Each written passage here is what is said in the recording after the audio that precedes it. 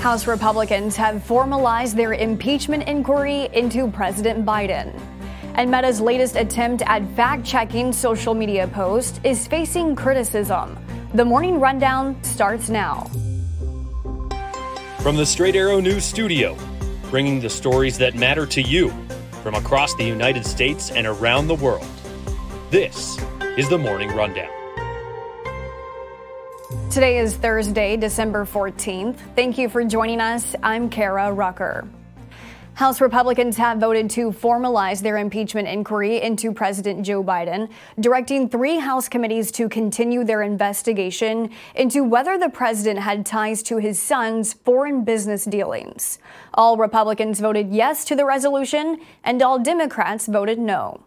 House Republicans called for Wednesday's vote after the White House challenged subpoenas sent by the committees, calling them illegitimate without a formal House vote to authorize the investigation. Republican leadership, including Speaker Mike Johnson, said voting in favor of the resolution does not mean the president will be impeached. Johnson saying, quote, "We're not going to prejudge the outcome of this." The White House responded to the vote, calling it a political stunt and saying the Republicans have already received thousands of documents, including hours of testimony, and have found no evidence. Hours before the vote, the president's son, Hunter Biden, defied a subpoena for a closed-door deposition. Instead, he spoke to reporters outside the U.S. Capitol, where he repeated his offer to testify in a public hearing while criticizing the House GOP and defending his father. Let me state as clearly as I can.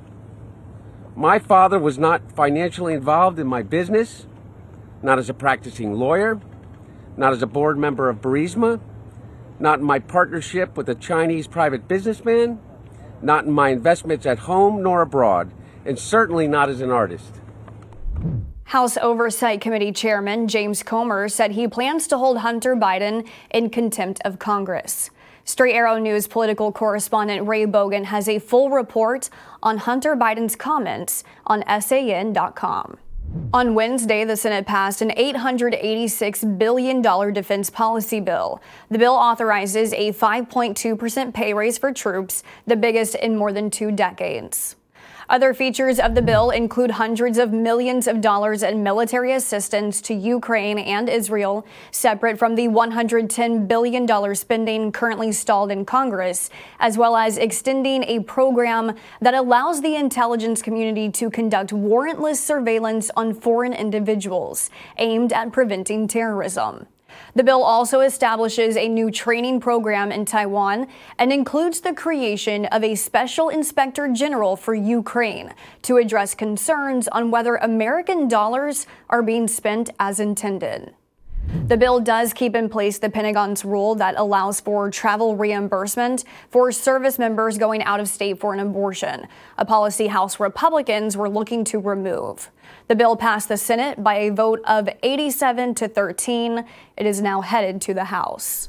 White House National Security Advisor Jake Sullivan is set to arrive in Israel today to meet with Prime Minister Benjamin Netanyahu and other top Israeli officials as the U.S. expresses concerns over civilian casualties amid the war in Gaza.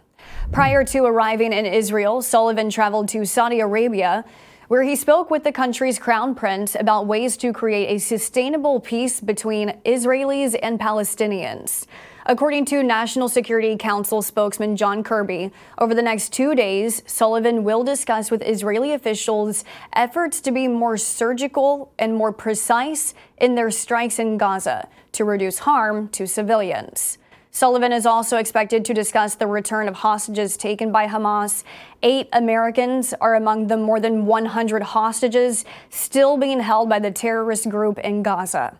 On Wednesday, President Biden met with families of the American hostages. Kirby said the president was, quote, moved by their stories, by the love they feel, by the hope that they still harbor. Biden promised the family members they would be kept informed every step of the way as the U.S. works to get their loved ones home. A federal judge has paused former President Donald Trump's election interference case while the appeal process plays out. Wednesday's order follows a stay request made by Trump's legal team while they pursue the claim the former president is immune from prosecution. Special counsel Jack Smith argued against an all-out pause, trying to keep the case on track for a March 4th trial. The order handed down by U.S. District Judge Tanya Chutkan could delay the start of the trial and is now at the mercy of the appeal process timeline. After the ruling, the appeals court set deadlines for briefs to be filed in the next couple of weeks in an effort to expedite the process. Still, prosecutors worry the case could be paused for some time, including until after the next presidential election. Trump's legal team called the decision a big win for Trump and the rule of law and accused special counsel Jack Smith of using the trial as a strategic way to interfere in the 2024 presidential election in support of President Joe Biden. Trump has been brought on charges for allegedly trying to overturn the 2020 election. He has pleaded not guilty. A new fact-checking feature that Meta quietly launched on Instagram has raised concerns over censorship. A Meta spokesperson says the company is giving users the ability to control the algorithm, saying the feature allows users to customize whether they see more or less fact-checked content in their feed. The spokesperson adding that the feature has been rolled out after listening to what users want, quote, a greater ability to decide what they see on their apps. The feature is facing criticism. In the last few days, some pro-Palestinian accounts have criticized the function, saying that Instagram is trying to censor their content. The fact-check feature was launched on Facebook in May, but it is unclear when it was set in motion on Instagram, though a Meta blog post about the feature was updated on Tuesday. Finally this morning, for cable subscribers thinking of cutting the cord, the Federal Communications Commission just approved a proposal to get rid of early termination fees. The FCC on Wednesday voted 3-2 on partisan lines to ban cable and satellite companies from charging what the agency's chairwoman described as junk fees. The proposed rules would also require service providers to issue a prorated credit or rebate to customers for the days left on their billing cycle after cancellation. Republicans on the FCC voted against the proposal, saying it unfairly singled out one industry. According to findings by Consumer Reports in 2019, cable companies could make an estimated $28 billion a year on fees. The FCC will now solicit public feedback on its proposal before taking a final vote on the rules.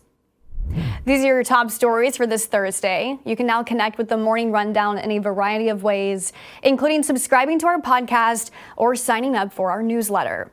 Just go to san.com/rundown for more details. Unbiased, straight facts, that's Straight Arrow News.